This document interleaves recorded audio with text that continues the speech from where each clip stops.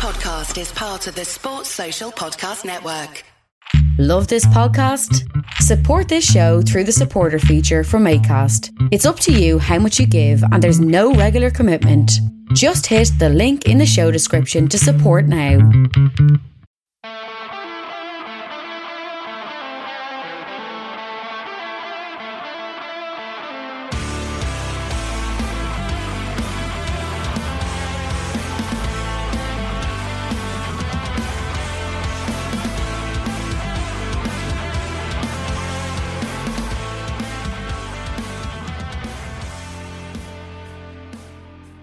What's good, boys and girls? Two-Footed Podcast on Wednesday, February 2nd, brought to you by EPLindex.com and our presenting sponsor, Liberty Shield. Liberty Shield is a VPN provider. A virtual privacy network allows you to go online, change your location, access things like BBC iPlayer. If you're an English expat living abroad and want to access your BBC iPlayer, your ITV Hub, whatever it is, more 4 maybe, a Liberty Shield VPN can get that job done for you and keep all your data safe, which is obviously the most important thing in this day and age. Check out libertyshield.com and use the code ROUTER50 at checkout to get your Liberty Shield router half price. Router50, half price router at libertyshield.com. The number 1 rated VPN provider on Trustpilot. We're also brought to you by Home of Hopcroft, a giftware and homeware company located in Scotland but shipping worldwide. Check out homeofhopcroft.co.uk. And finally, do check out both the EPL Index and Anfield Index shops, which you can find on Etsy. Use the codes EPL10 or RED10 to get 10% off at checkout. Right, folks, it is a quiet Wednesday. Not a whole lot is happening. The AFCON semi-finals start tonight, and those games will be played tonight and tomorrow. And if you've been paying attention, you will know that Burkina Faso will take on Senegal tonight, followed by Cameroon versus Egypt tomorrow night. So we could well be on course for a Mane versus Salah final. But Cameroon are the host nation, and they'll be confident that in front of their own fans, they will be able to overcome an Egypt team that, to be fair, outside of Salah, is distinctly average. Distinctly average. At home, you might need to give Cameroon the advantage in that one. Egypt still trying to live up to the past. I mean, they had that golden generation that won the AFCON in 06, 08 and 2010. That's seen as obviously the greatest Egyptian team of all time. Strangely, never made a World Cup. And those who followed them have really struggled to live up to that sort of expectation. Now, this current Egypt team obviously did make the World Cup in 2018, but those World Cup plans were severely hampered by the injury that Salah suffered in the Champions League final, which left him very limited for the World Cup itself. Tonight's game, Senegal versus Burkina Faso.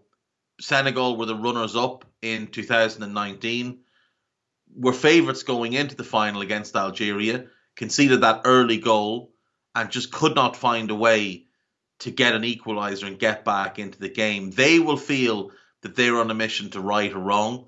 Senegal have never won the AFCON.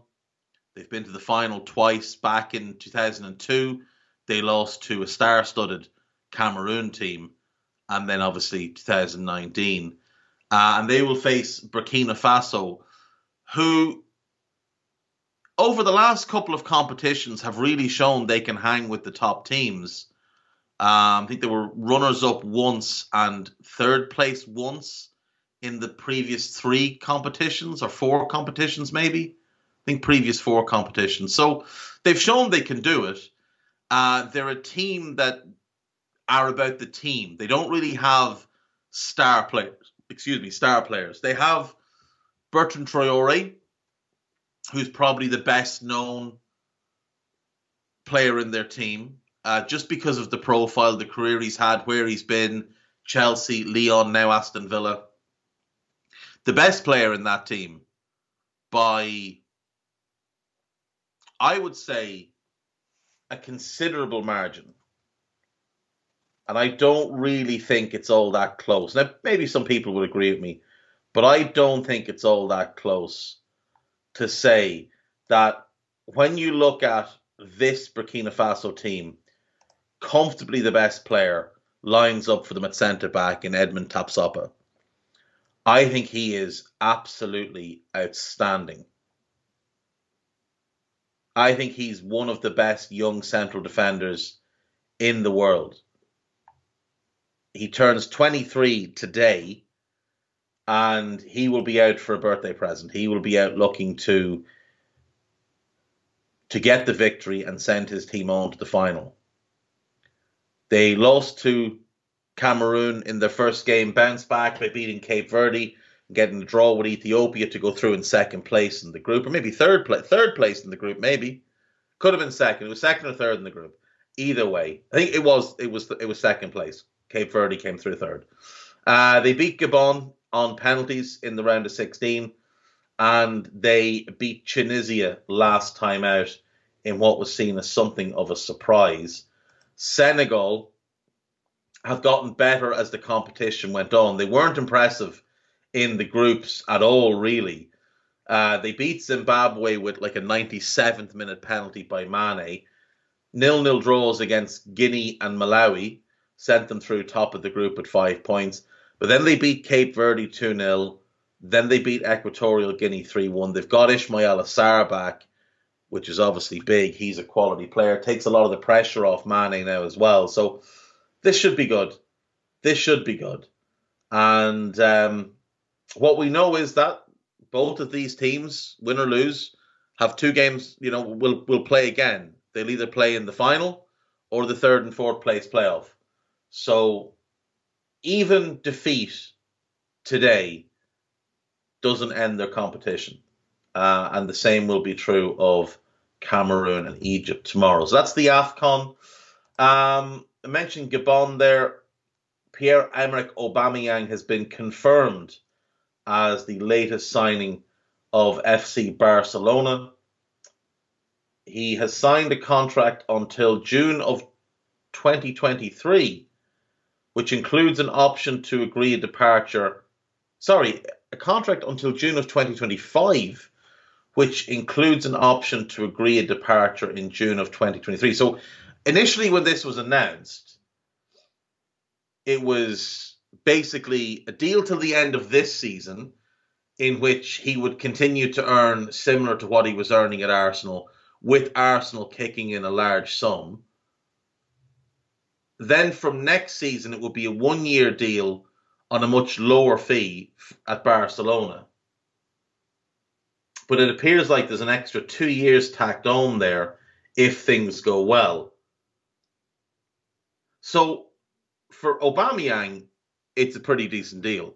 For Barca, we'll wait and see what Aubameyang they get. If they get motivated,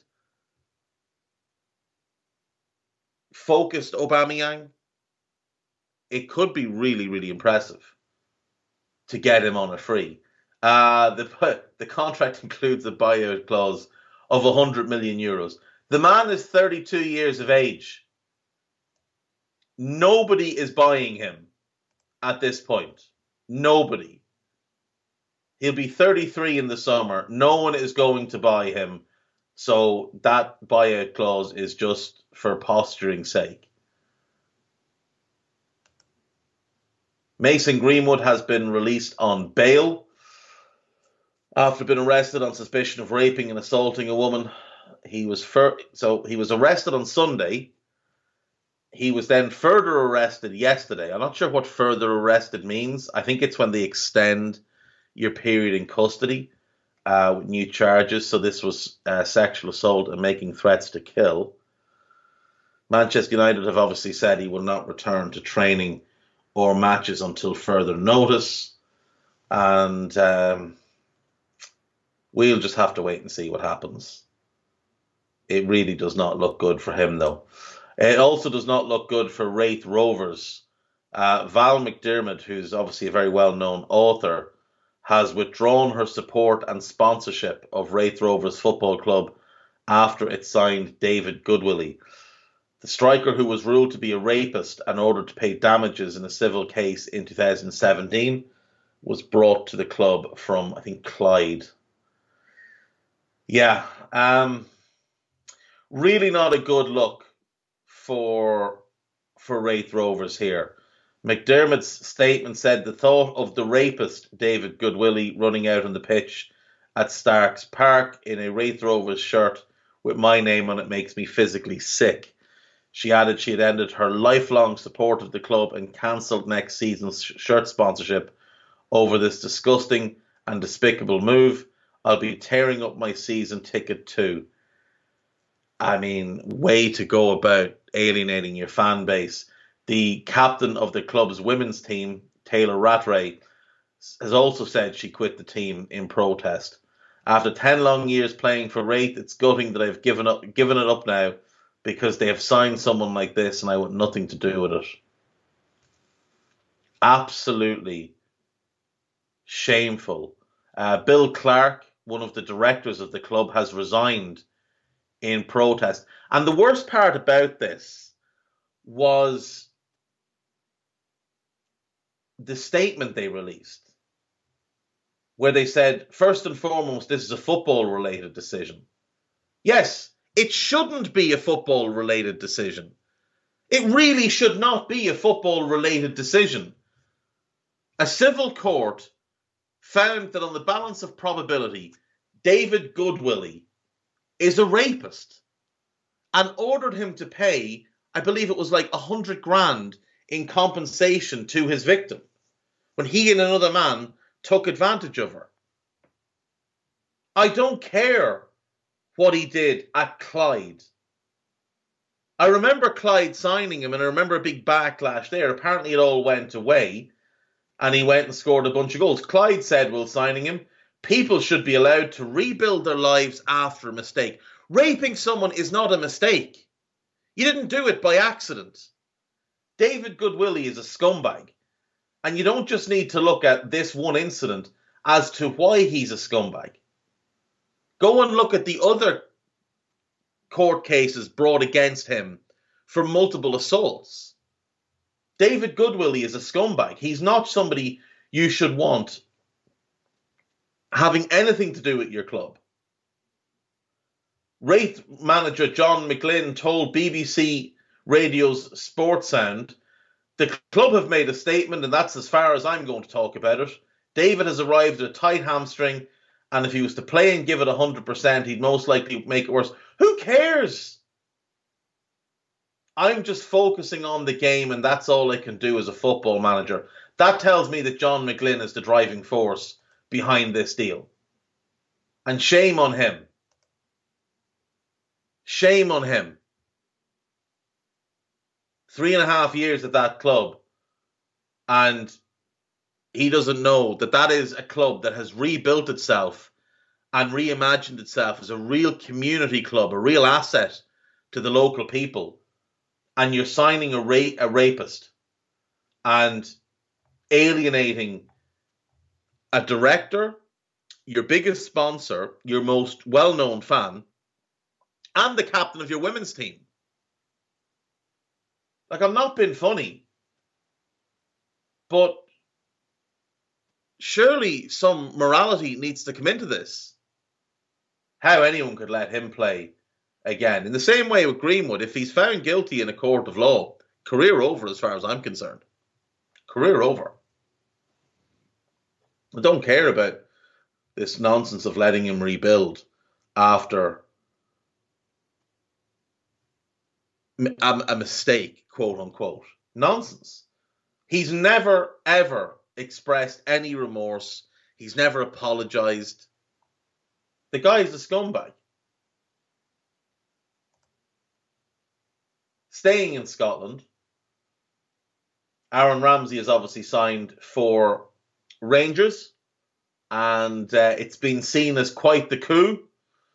I'm not really sure I can get on board with that. I really am not sure I can get on board with that. This is a guy who has flopped quite spectacularly in Serie A. He is one of the worst signings in the history of Serie A. £400,000 a week. Now, €400,000 a week. Sorry, it's euro, not pounds. Rangers won't be paying anywhere close to that, obviously. And I think the burden of the tax side also falls on Juventus. But I just... Look, for Wales, he's been really good. For Wales, he's a big game player, and he does show up when needed. But at club level, he's very much a streaky player who has... He had one great season for Arsenal. One absolutely brilliant season where he just had a real hot streak.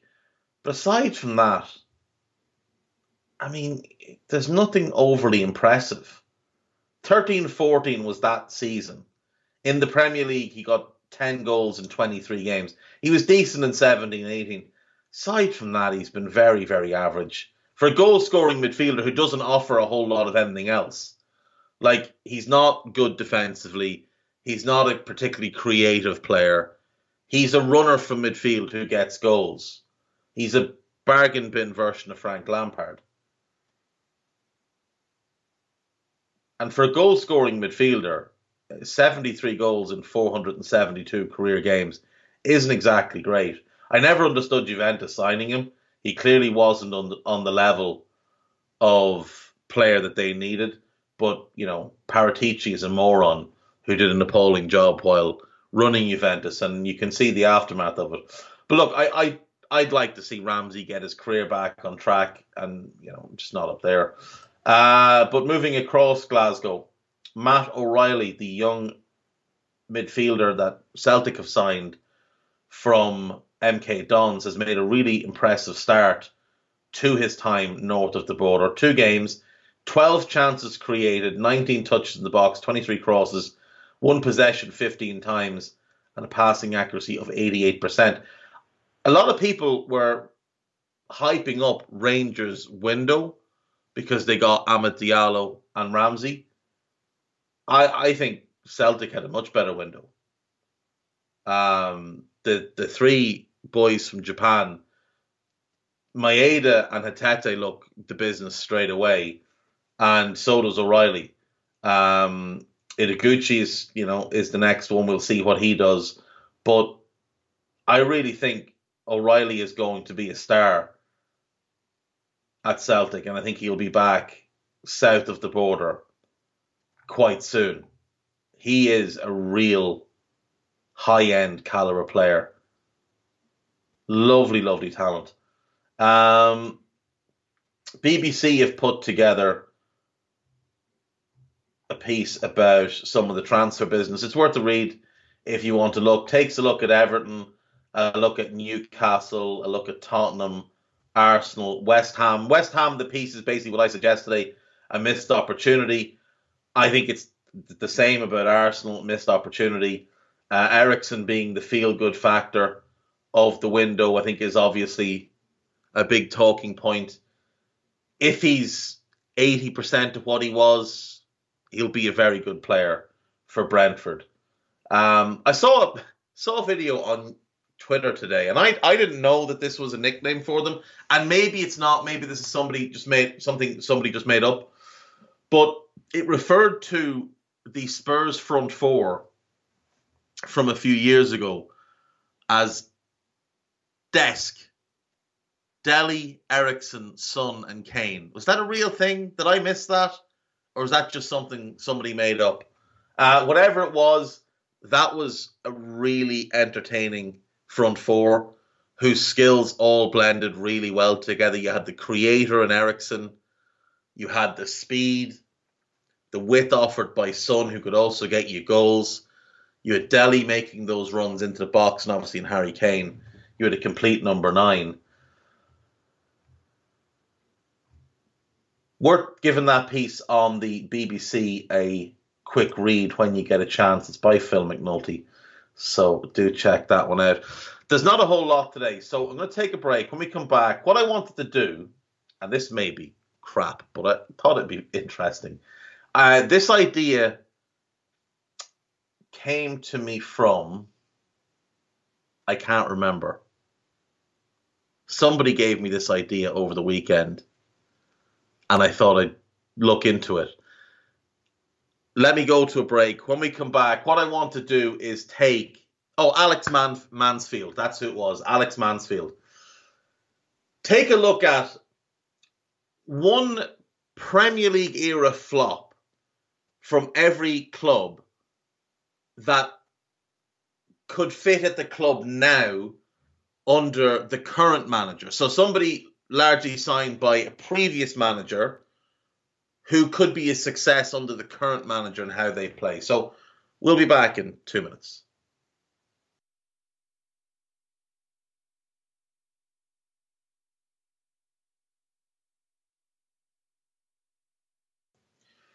Right, welcome back. So, yes, Alex Mansfield gave me this idea the other day of players who were signed by another manager at a club, didn't work out, but perhaps under the current manager would be a better fit. So I thought I'd do one for every Premier League club, because what else am I going to talk about on a Wednesday after the transfer window closes in an FA Cup week? So this is what we have. Right, let's start. I'm just going to go A through W. Going to do it alphabetically. So we'll start with Arsenal.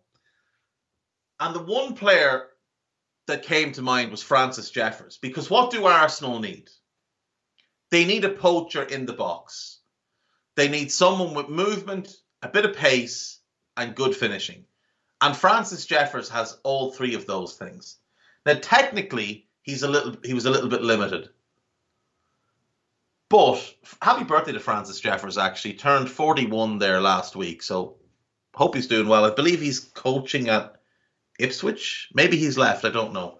Anyway, Francis Jeffers broke through at Everton at 16, 17 and had an immediate impact. And was that penalty box poacher who you never wanted having more than 2 touches. Control and shoot, or just shoot. Don't try and dribble. Don't try and do anything else. Control and shoot. When we look at this Arsenal team with Saka, Smith Rowe, Odegaard, there's a lot of creativity there. Even like Granit Xhaka, for all his flaws, is a good passer. Thomas Partey is a good passer. What Arsenal need is a poacher. And Jeffers didn't fit at Arsenal under Wenger for a couple of reasons. Number one, he didn't have the technical level to fit in with how Arsenal played. And number two, he was kind of immediately tagged as he's going to be a super sub. He's going to come off the bench when we need him and get goals. The problem with that is, first of all, he was 20 years of age. And a player of that age shouldn't have the pressure of being expected to score every time you go on the pitch, which was what happened to him at Arsenal. He was also never given enough opportunities. He spent 3 years contracted to Arsenal, and he played 39 games total. He scored 8 goals, so 1 in 5. I'd be curious, I don't have it to hand, I'd be curious to see what his record was in terms of minutes played at Arsenal. Now, his career did not pan out at all. He ended up playing 292 games, only scoring 52 goals, and became very much a journeyman. He went from Arsenal back on loan to Everton. It didn't work. He was sold to Charlton, went on loan to Rangers, Blackburn, Ipswich, Sheffield Wednesday, and then played for Newcastle Jets in the A-League, Motherwell, back to Newcastle Jets, Floriana in the Maltese Premier League, and finished his career with Accrington Stanley. I'm not talking about what he became. I'm talking about the player that Arsenal bought. That 20-year-old kid who really was exciting to watch. He had a really good burst of pace across 10 yards. He would find pockets of space in the box, and he was very, very instinctive. And I feel like that's the type of player who would actually do really well in this Arsenal team right now. Just someone to get on the end of chances. Not someone who's going to be asked to do too much in terms of the build-up play, but just get yourself in the box and find a little bit of space. The ball will find you. There's enough playmaking there that the ball will find you. I think Francis, I'm not saying he'd be a star. I'm not saying he'd do brilliantly or score 25 a season. But I think in this Arsenal team, I think he'd do a lot better than what he did in that Arsenal team under Wenger. Because remember, that's arguably the greatest Arsenal team ever. So, you know, the level was exceptionally high.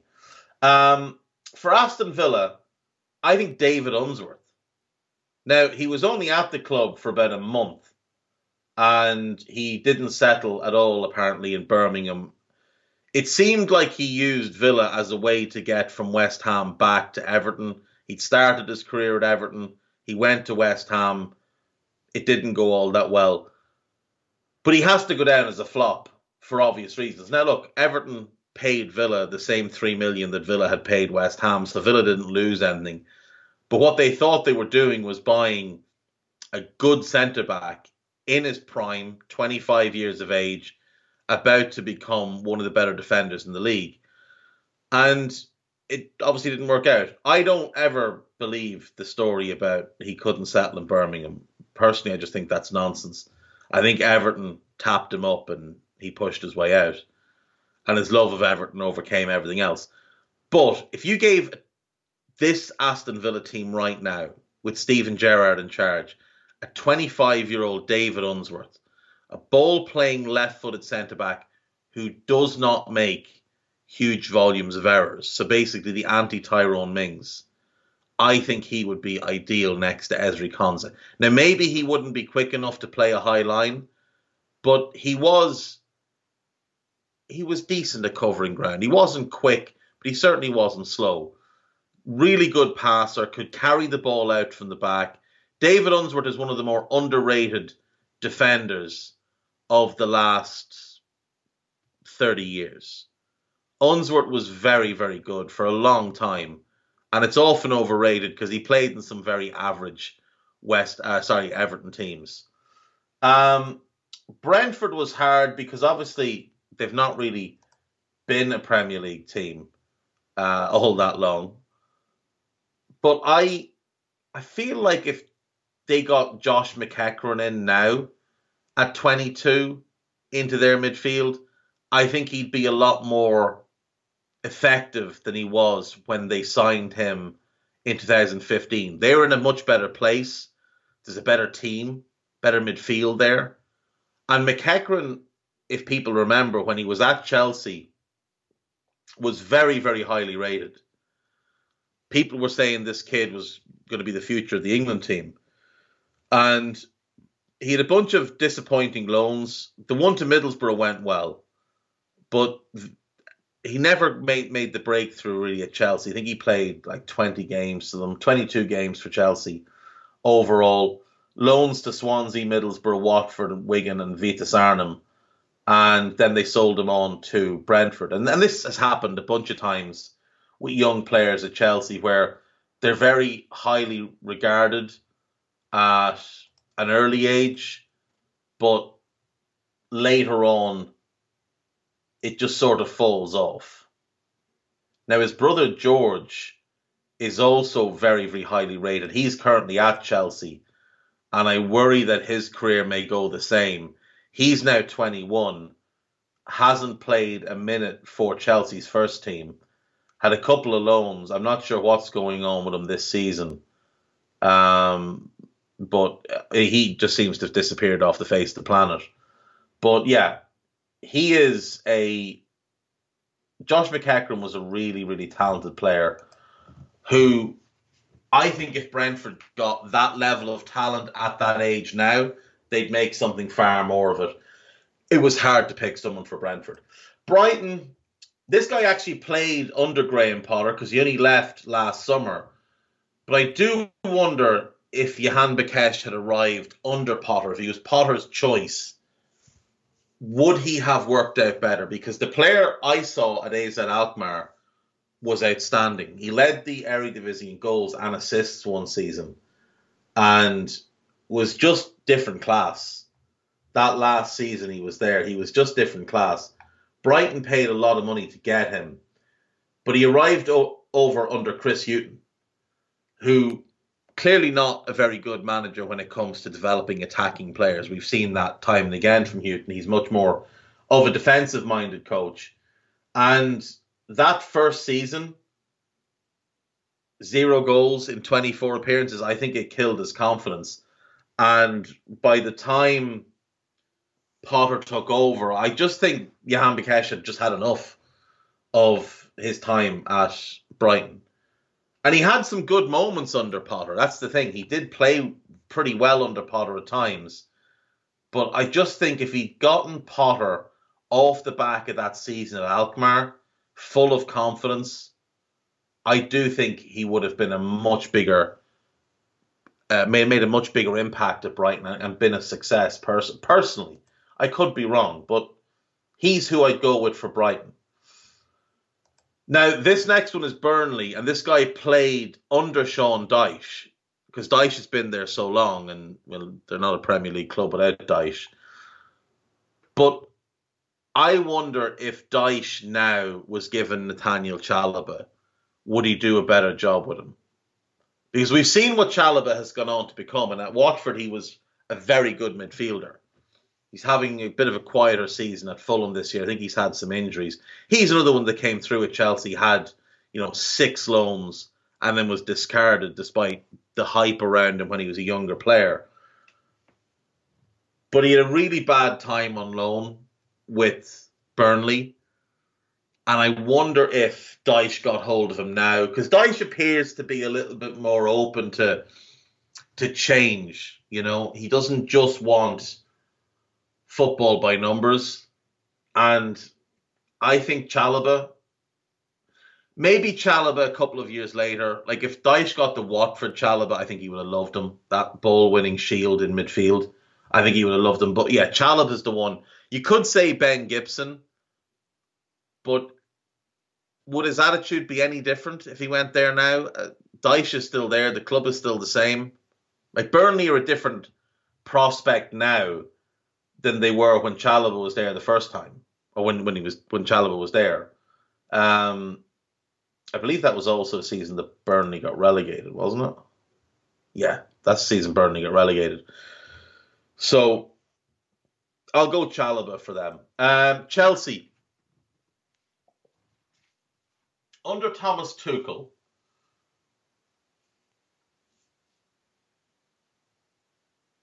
I really do think Shevchenko would be a success. I really do think Shevchenko would be a success. Now, the problem is when Chelsea signed him, he was 30. But he was the best striker in the world at the time.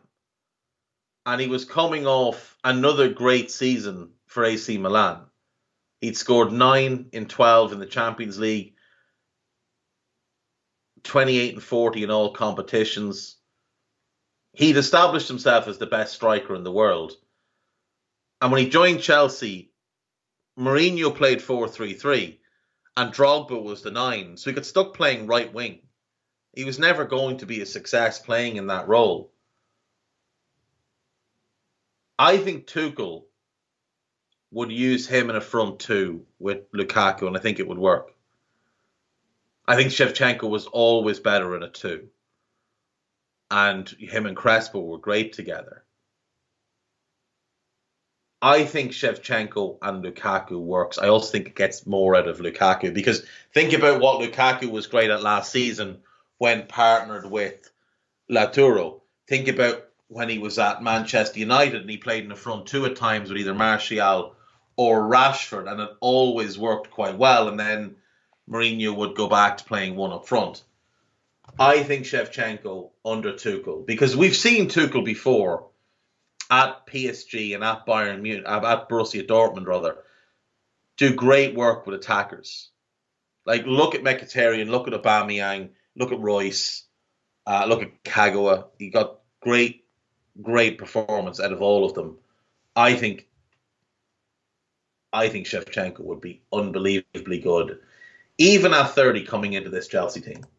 For Crystal Palace, I'll go Patrick Bamford. Yet another Chelsea youngster who had 7 loans, including one at Burnley that was also a flop, and I did consider him for Burnley. But with him at Burnley, it was a personality thing. With him and Dyche didn't just click at all. But he had a bad loan at Crystal Palace. Off the back of a great loan at Middlesbrough, he got his break in the Premier League with Palace, and it just didn't work. But that was under a gammon and gravy regime. You're talking about a season in which Alan Pardew was the manager. I think under Vieira, and look what Vieira has done with Benteke, look what he's done with Mateta, the confidence he's put back into those players. Also factor in how good Bamford's all-round game is, how good his hold-up game is, not just his goal-scoring, and the fact that with Zaha, with Eze, and with Olise, he'd be getting so much more service, and there'd be so much more pace and movement around him. I think Bamford would be a success at Crystal Palace if he came in now, especially that age of Bamford, because he'd fit in with the age profile. Everton's a tough one. There's been a lot of flops. I mean, a lot of flops over the years. But one that's always stood out to me. Now, look, his off-field issues, the stuff he was going through in his personal life, maybe would scupper this anyway. But Andy van der Meyde, I think, would be coming in at 26 years of age. I think Lampard, for all the flaws Lampard has, the one thing I will give him is he did a really good job at developing Mason Mount. And I think he could do a similar job with Van der Meyde, now an older player than Mount was when Lampard got hold of him. But I do think, like, we're going to see him try and do it with Donny van de Beek and Dele Alli. As much as I like Dele, Andy van der Meyde had levels more talent than him. When Van der Meyde came through at Ajax, it was him, Wes Schneider, Johnny Heitinga, Raphael van der Vaart, all of them came through in like a short period of time. And he was the most talented of the lot. As a young player, he was the most talented of the lot. And yet, he had the worst career by quite a distance. Now, like I say, he was a little bit downtrodden by the time he got there. He'd fallen out with the national team. His spell with Inter Milan had not gone well. But yeah, that was a really talented player who I think could have done a lot more. And for him to have basically, been retired by the time he was 28 or whatever it was, it is tough. He played, so he was born in 79 September, so he was 27. He was 27 at the end of the 06-07 season. He turned 28 later that year. After his 28th birthday, he played 9 games. 9 games. 3 for Everton, having missed an entire season. And then he played 3 games in 08-09. And then he went to a club he went to PSV Eindhoven, never played. Left the game, came back a year later, joined a team called WKE, who play in the top class. It's the 4th division in the Netherlands, and he played 6 games. That's really, really sad. He had so much talent. But yeah, I'll go Andy van der Meyde for Everton. For Leeds, Thomas Brolin. Now, one of Brolin's issues, obviously, was an enjoyment of burgers and hot dogs and things like that, pasta. But there's no doubting his talent. I mean, that was an immensely talented young man who was part of a spectacular team at Parma. And if you remember that Parma team, they were just so much fun. Him, Asprilla, Zola, they were so much fun. You couldn't but love that Parma team. He was brilliant at the Euros in '92 for that Swedish team that were a lot of fun, scored the goal of the tournament. He was one of the best young players, or the most highly rated young players in Europe at that point. He was really good for Parma then from that point on. Leeds bought him in '95, and it was clear he didn't want the move. It was really clear he did not want to join Leeds United. He wanted to stay where he was. He didn't want anything to do with moving to England. But he joined Leeds, and it was a complete disaster. He played 20 games in his one season there. Then he was loaned to FC Zurich. It was a disaster there. Then he was loaned back to Parma. That didn't work. Then he joined Crystal Palace. And by 1998, at the age of 29, he was playing in the 4th division in Sweden. So again, similar to Van der Meyde, all the talent, off-field stuff, whatever else was going on. A shame. A big, big shame. But I think under Bielsa, if he's motivated, if he's coached with an iron fist, which is, I think, what he needed, which is what Bielsa will use, I think it is, he was so good. And I'd love to see him play in this Leeds team at the point he was when he was at Parma joining Leeds, as one of the two attacking midfielders in that 4-1-4-1. So you say you have Rafinha. I'd like to see something like Rafinha, him, Glish, Harrison, Bamford up front, obviously, and Phillips behind in that holding role. I think from there, as an 8, he'd give you so much. Such a creative player. He could do a similar job to what Hernandez used to do there. I think he'd be brilliant. Leicester City, again, there's quite a few, but finding one that fits under Brendan Rodgers is difficult. So I've gone Tim Flowers. Now, he was 32 when Leicester signed him from Blackburn. So maybe he'd already started to decline, but my memory of it is that he was still quite a good goalkeeper.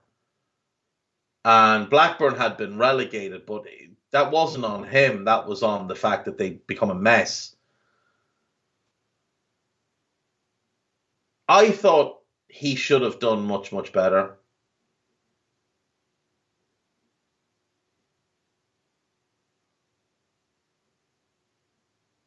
Tim Flowers is a very good goalkeeper. And I think in the modern day at Leicester, he would be a success because he was good with his feet. He could play a higher line. And when you see what Casper's doing there, at what age is Casper? 34? Casper's 35.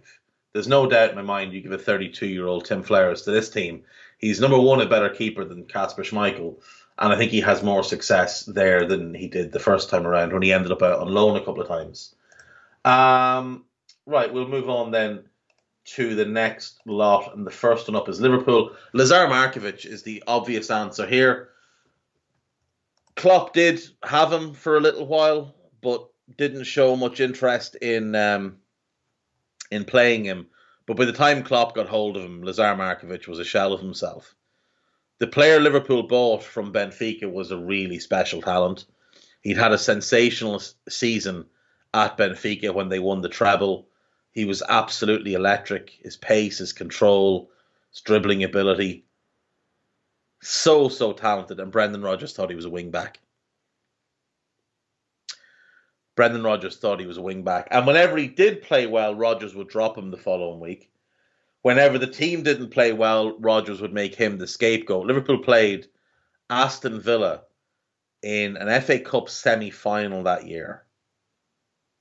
And Rodgers took him off, I think at half-time, and he was actually playing quite well.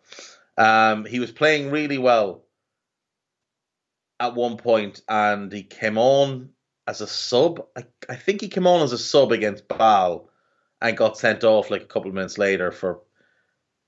I don't know what he actually did. The fellow went down like he'd been shot, but I don't think he made any real contact with him. And he was given a 4-game ban for it. It was absolutely ridiculous. But yeah, Lazar Markovic assaulted the air in front of somebody. That is basically what he did. He moved the air around in front of someone's face and got a 4-game ban. He went on loan to Fenerbahce. He did really well there. He went on loan to Sporting. He did really well there. He went on loan to Hull. He did really well there, but there was always just something missing. And since then, it just hasn't been great. Now, he did have, I stand corrected, he did have a cracker of a season last year by the looks of things, banging in 12 goals for Partizan. He's still only 27. So maybe he's got a second act in him, but he was so talented. So talented. And he's shown an ability to score goals. Like at 17, 18, he got 7 and 33. The following year, 7 and 31. And the following year, 7 and 49. That brought him to the age of 20. He'd shown he could score goals. There was definitely a path for him to develop into a really good player with his just natural ability, his pace.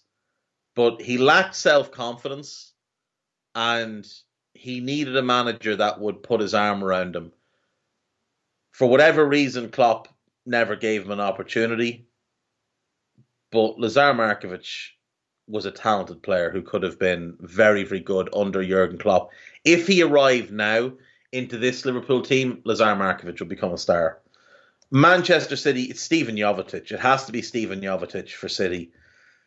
He would be ideal as the false 9 in this current Man City team. Now, I'm talking about that Jovetic that was bought in 2013.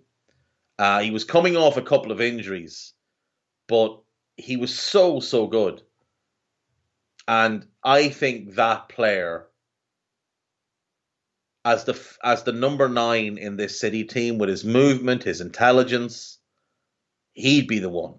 You play him as the 9, Sterling and Foden either side,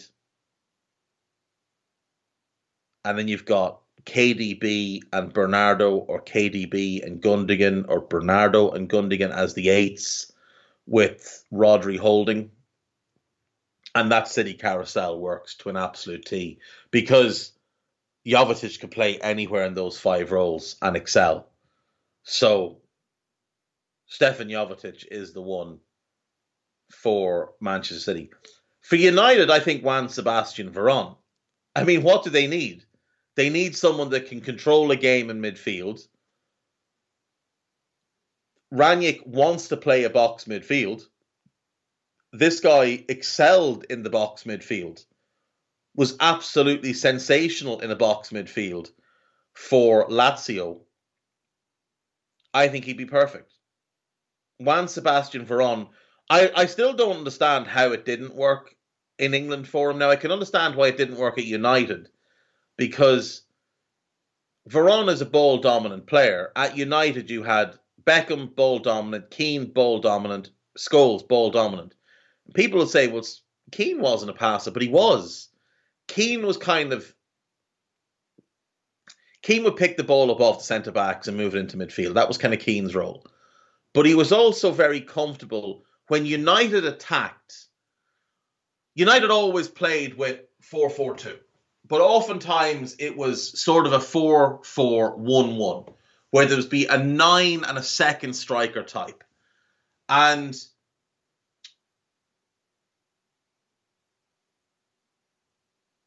Scholes would join the attack.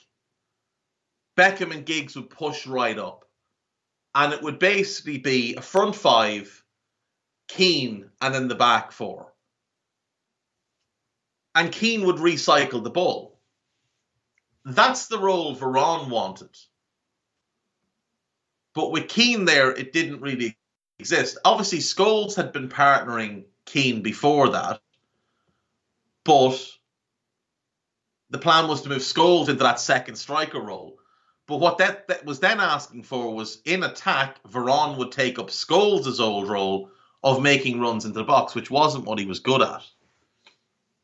But Juan Sebastian Varane for Sampdoria, for Parma, and for Lazio remains to this day one of the best midfielders I've ever seen. And even when he went back to Inter, he was great. When he went back to Argentina with Estudiantes, he was incredible. He won a Copa Libertadores with them. One of the best midfielders I've ever seen. And I'll never, ever understand how it didn't work in England for him. I could understand why it didn't work under Mourinho, because Mourinho's system didn't allow for a player like him. But the season under Ranieri should have been a lot better. Breaking news. West Bromwich Albion have sacked their manager. Valérien Ismaël has left his position as head coach. Big news coming from the Baggies. Obviously, it hasn't gone brilliantly, but they are 5th in the league. 5th. Now, you can say Huddersfield are 7th, have the same points. Fair enough. They have lost 3 of their last 5, and results haven't been going brilliantly of late, but they're 5th in the Championship. So it does seem like a bizarre one. Now, actually, to be fair, when you look at, they've only won 3 of their last 13. Sorry, 4 of their last 13, is it? No, 3 of the last 13. That's not great. They had a great first 10 games. Has been a bit hit and miss since then, to be fair. And it's actually 4 of their last 6 they've lost, as well as going out of the FA Cup, so 5 of their last 7. Yeah, to be fair, when I look at the results, they drew with Barnsley, who, let me just pull up the Championship table. If I'm not mistaken, Barnsley are in the bottom 3. Barnsley are bottom of the league. Barnsley are bottom of the league despite the fact that Derby had 21 points taken off them. So that's obviously not a good result to draw with Barnsley. They lost to Derby, who are, at the time, were bottom of the league. They drew with Cardiff, who currently sit 20th. They lost to QPR, who are promotion rival. They did beat Peterborough, who are 3rd from bottom. They lost at home to Preston, who are mid-table. And they lost at home to Millwall, also mid-table. In the FA Cup, they lost in extra time to Brighton. Yeah, to be fair, that's 6 games. That's not good. It's not good. 3 wins from 14 in all competitions. Not particularly good either. So yeah, I think maybe it is justified, even at 5th. And maybe they get the Watford bounce. Like Watford last year sacked the manager when they were in the top 6. Now, it was earlier in the season than this. I think it was like November maybe. They sacked Ivic, brought in Xisco, and found their way back into the Premier League. So maybe that's what West Brom do. I've seen Slavica Jokanovic's name linked to the club. Obviously, he was sacked earlier this season by Sheffield United. How funny would it be? Guy wants them to appoint Neil Warnock. What about Tony Pulis? I only called him Tony Pulisic. He was there before and it went disastrously bad. So let's do that again. No, I think Jokanovic is probably the guy. He's been mentioned in the last week or so as somebody they would look at. They were really unfortunate and they brought in Daryl Dike and then he got hurt straight away. Because I thought Dike and Karlan Grant would be a really good front two. What a shame. And unfortunately, the manager's the one that pays the price for it because he is now out of a job. So, look, he did really well at Barnsley. He had a good start here. I think he's an okay manager, but go and rebuild somewhere else. Maybe take a bit of time off, go and rebuild somewhere else. Let's move on past Veron, who I am adamant would be a success, even under Ranić. Newcastle United, Hugo Viana, playmaking central midfielder, who can also play as an attacking midfielder, brought in from Sporting at 19. Little bit too early for him to make the move, but I think under Eddie Howe, I think he'd be far better off than he was at Newcastle at that point, even though the two are not particularly good. But him and Bruno Guimaraes together would be some very, very pretty football. So I'll go for him. Norwich, Ricky van Wolfswinkel.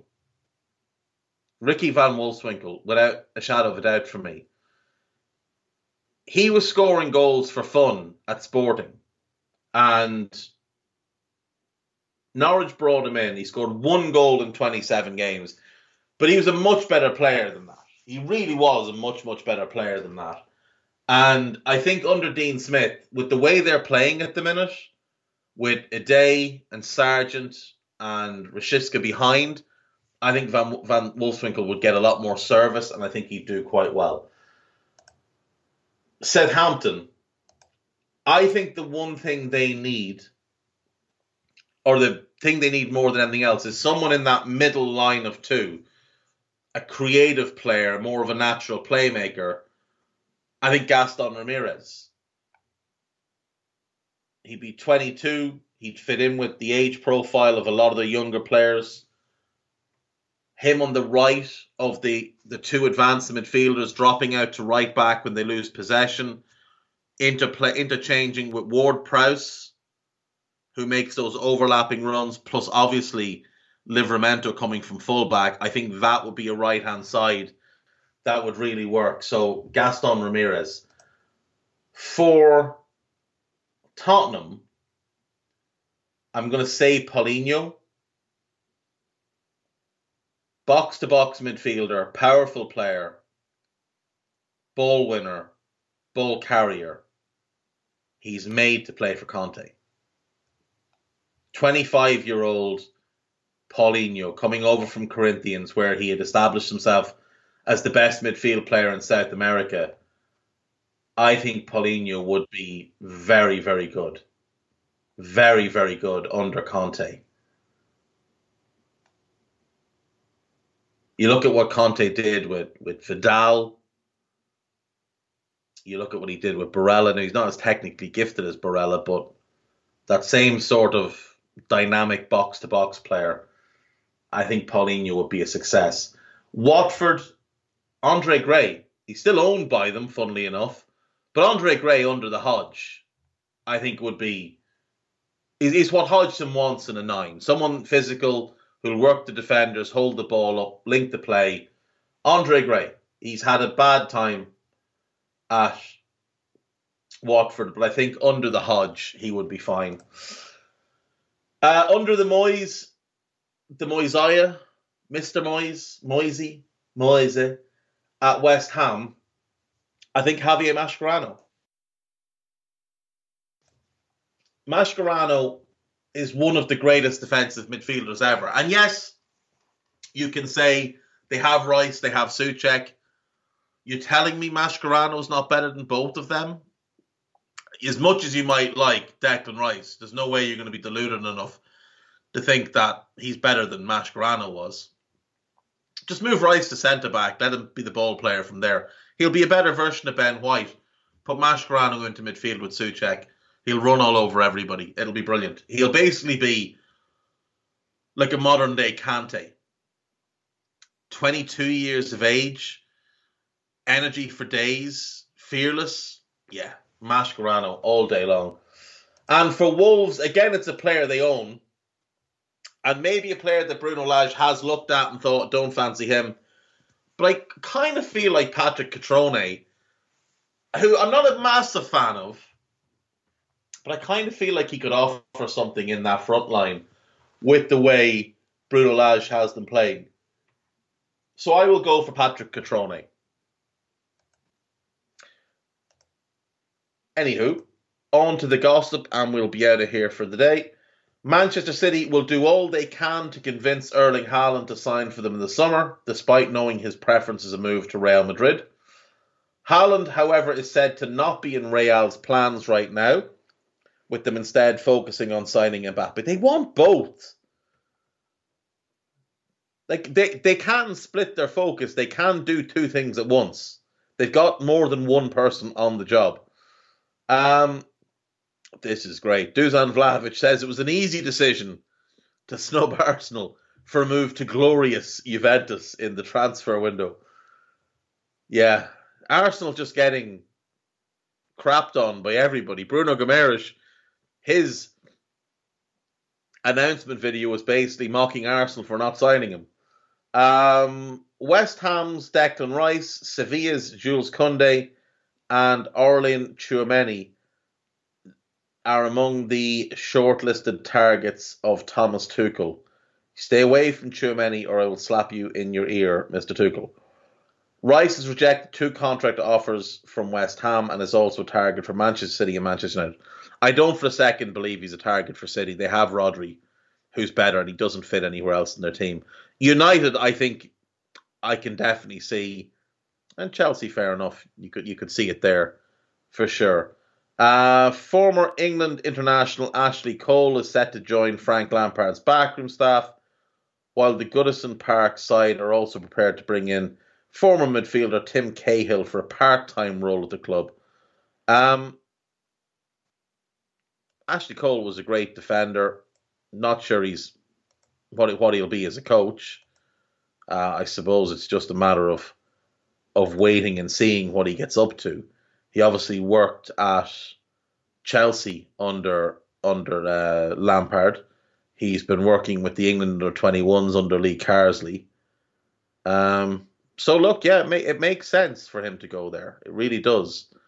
I have seen some Everton fans are just the most deluded people going, though, claiming that Ashley Cole will only be the second best left back on the coaching staff. Leighton Baines, on the best day of his life, could not lace Ashley Cole's boots, let alone play ahead of him. So behave yourselves. Manchester United have asked players, including Paul Pogba, to delay a decision over the futures until they appoint a new manager. Pogba's contract will almost certainly be expired before United appoint a new manager. The Telegraph, I assume John Percy, had the news that Valérien Ismaël's future was in doubt, and it is no longer in doubt. He has been sacked.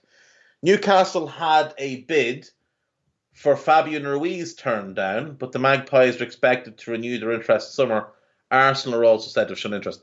He'd be ideal for Arsenal. He doesn't really make sense now for Newcastle with Guimaraes in the door. Eddie Howe will also go back for Sven Botman after missing out on him in the summer, or in January. Liverpool are confident of completing a pre-agreement to sign Fabio Carvalho. West Ham failed in a deadline day bid to sign Duvan Zapata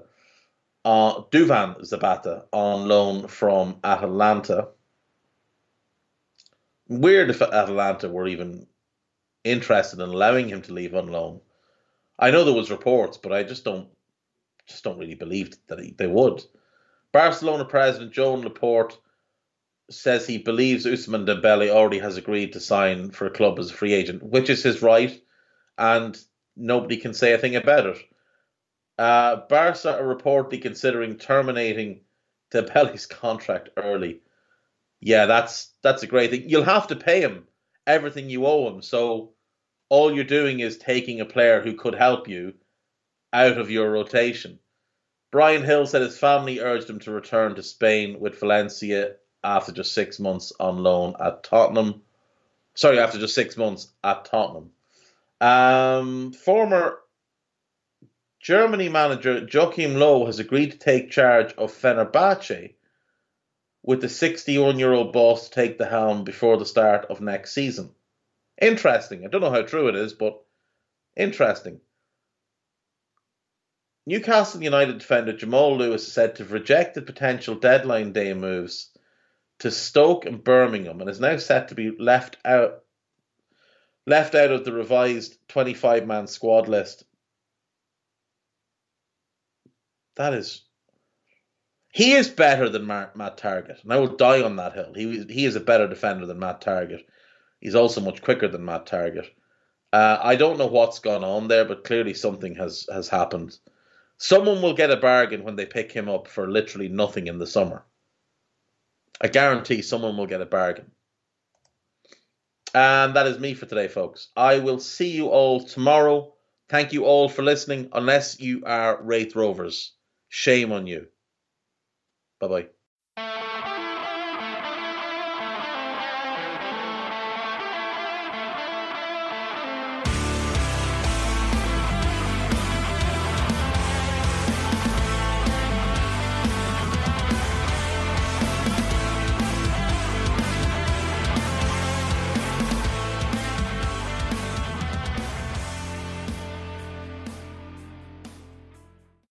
Sports Social Podcast Network.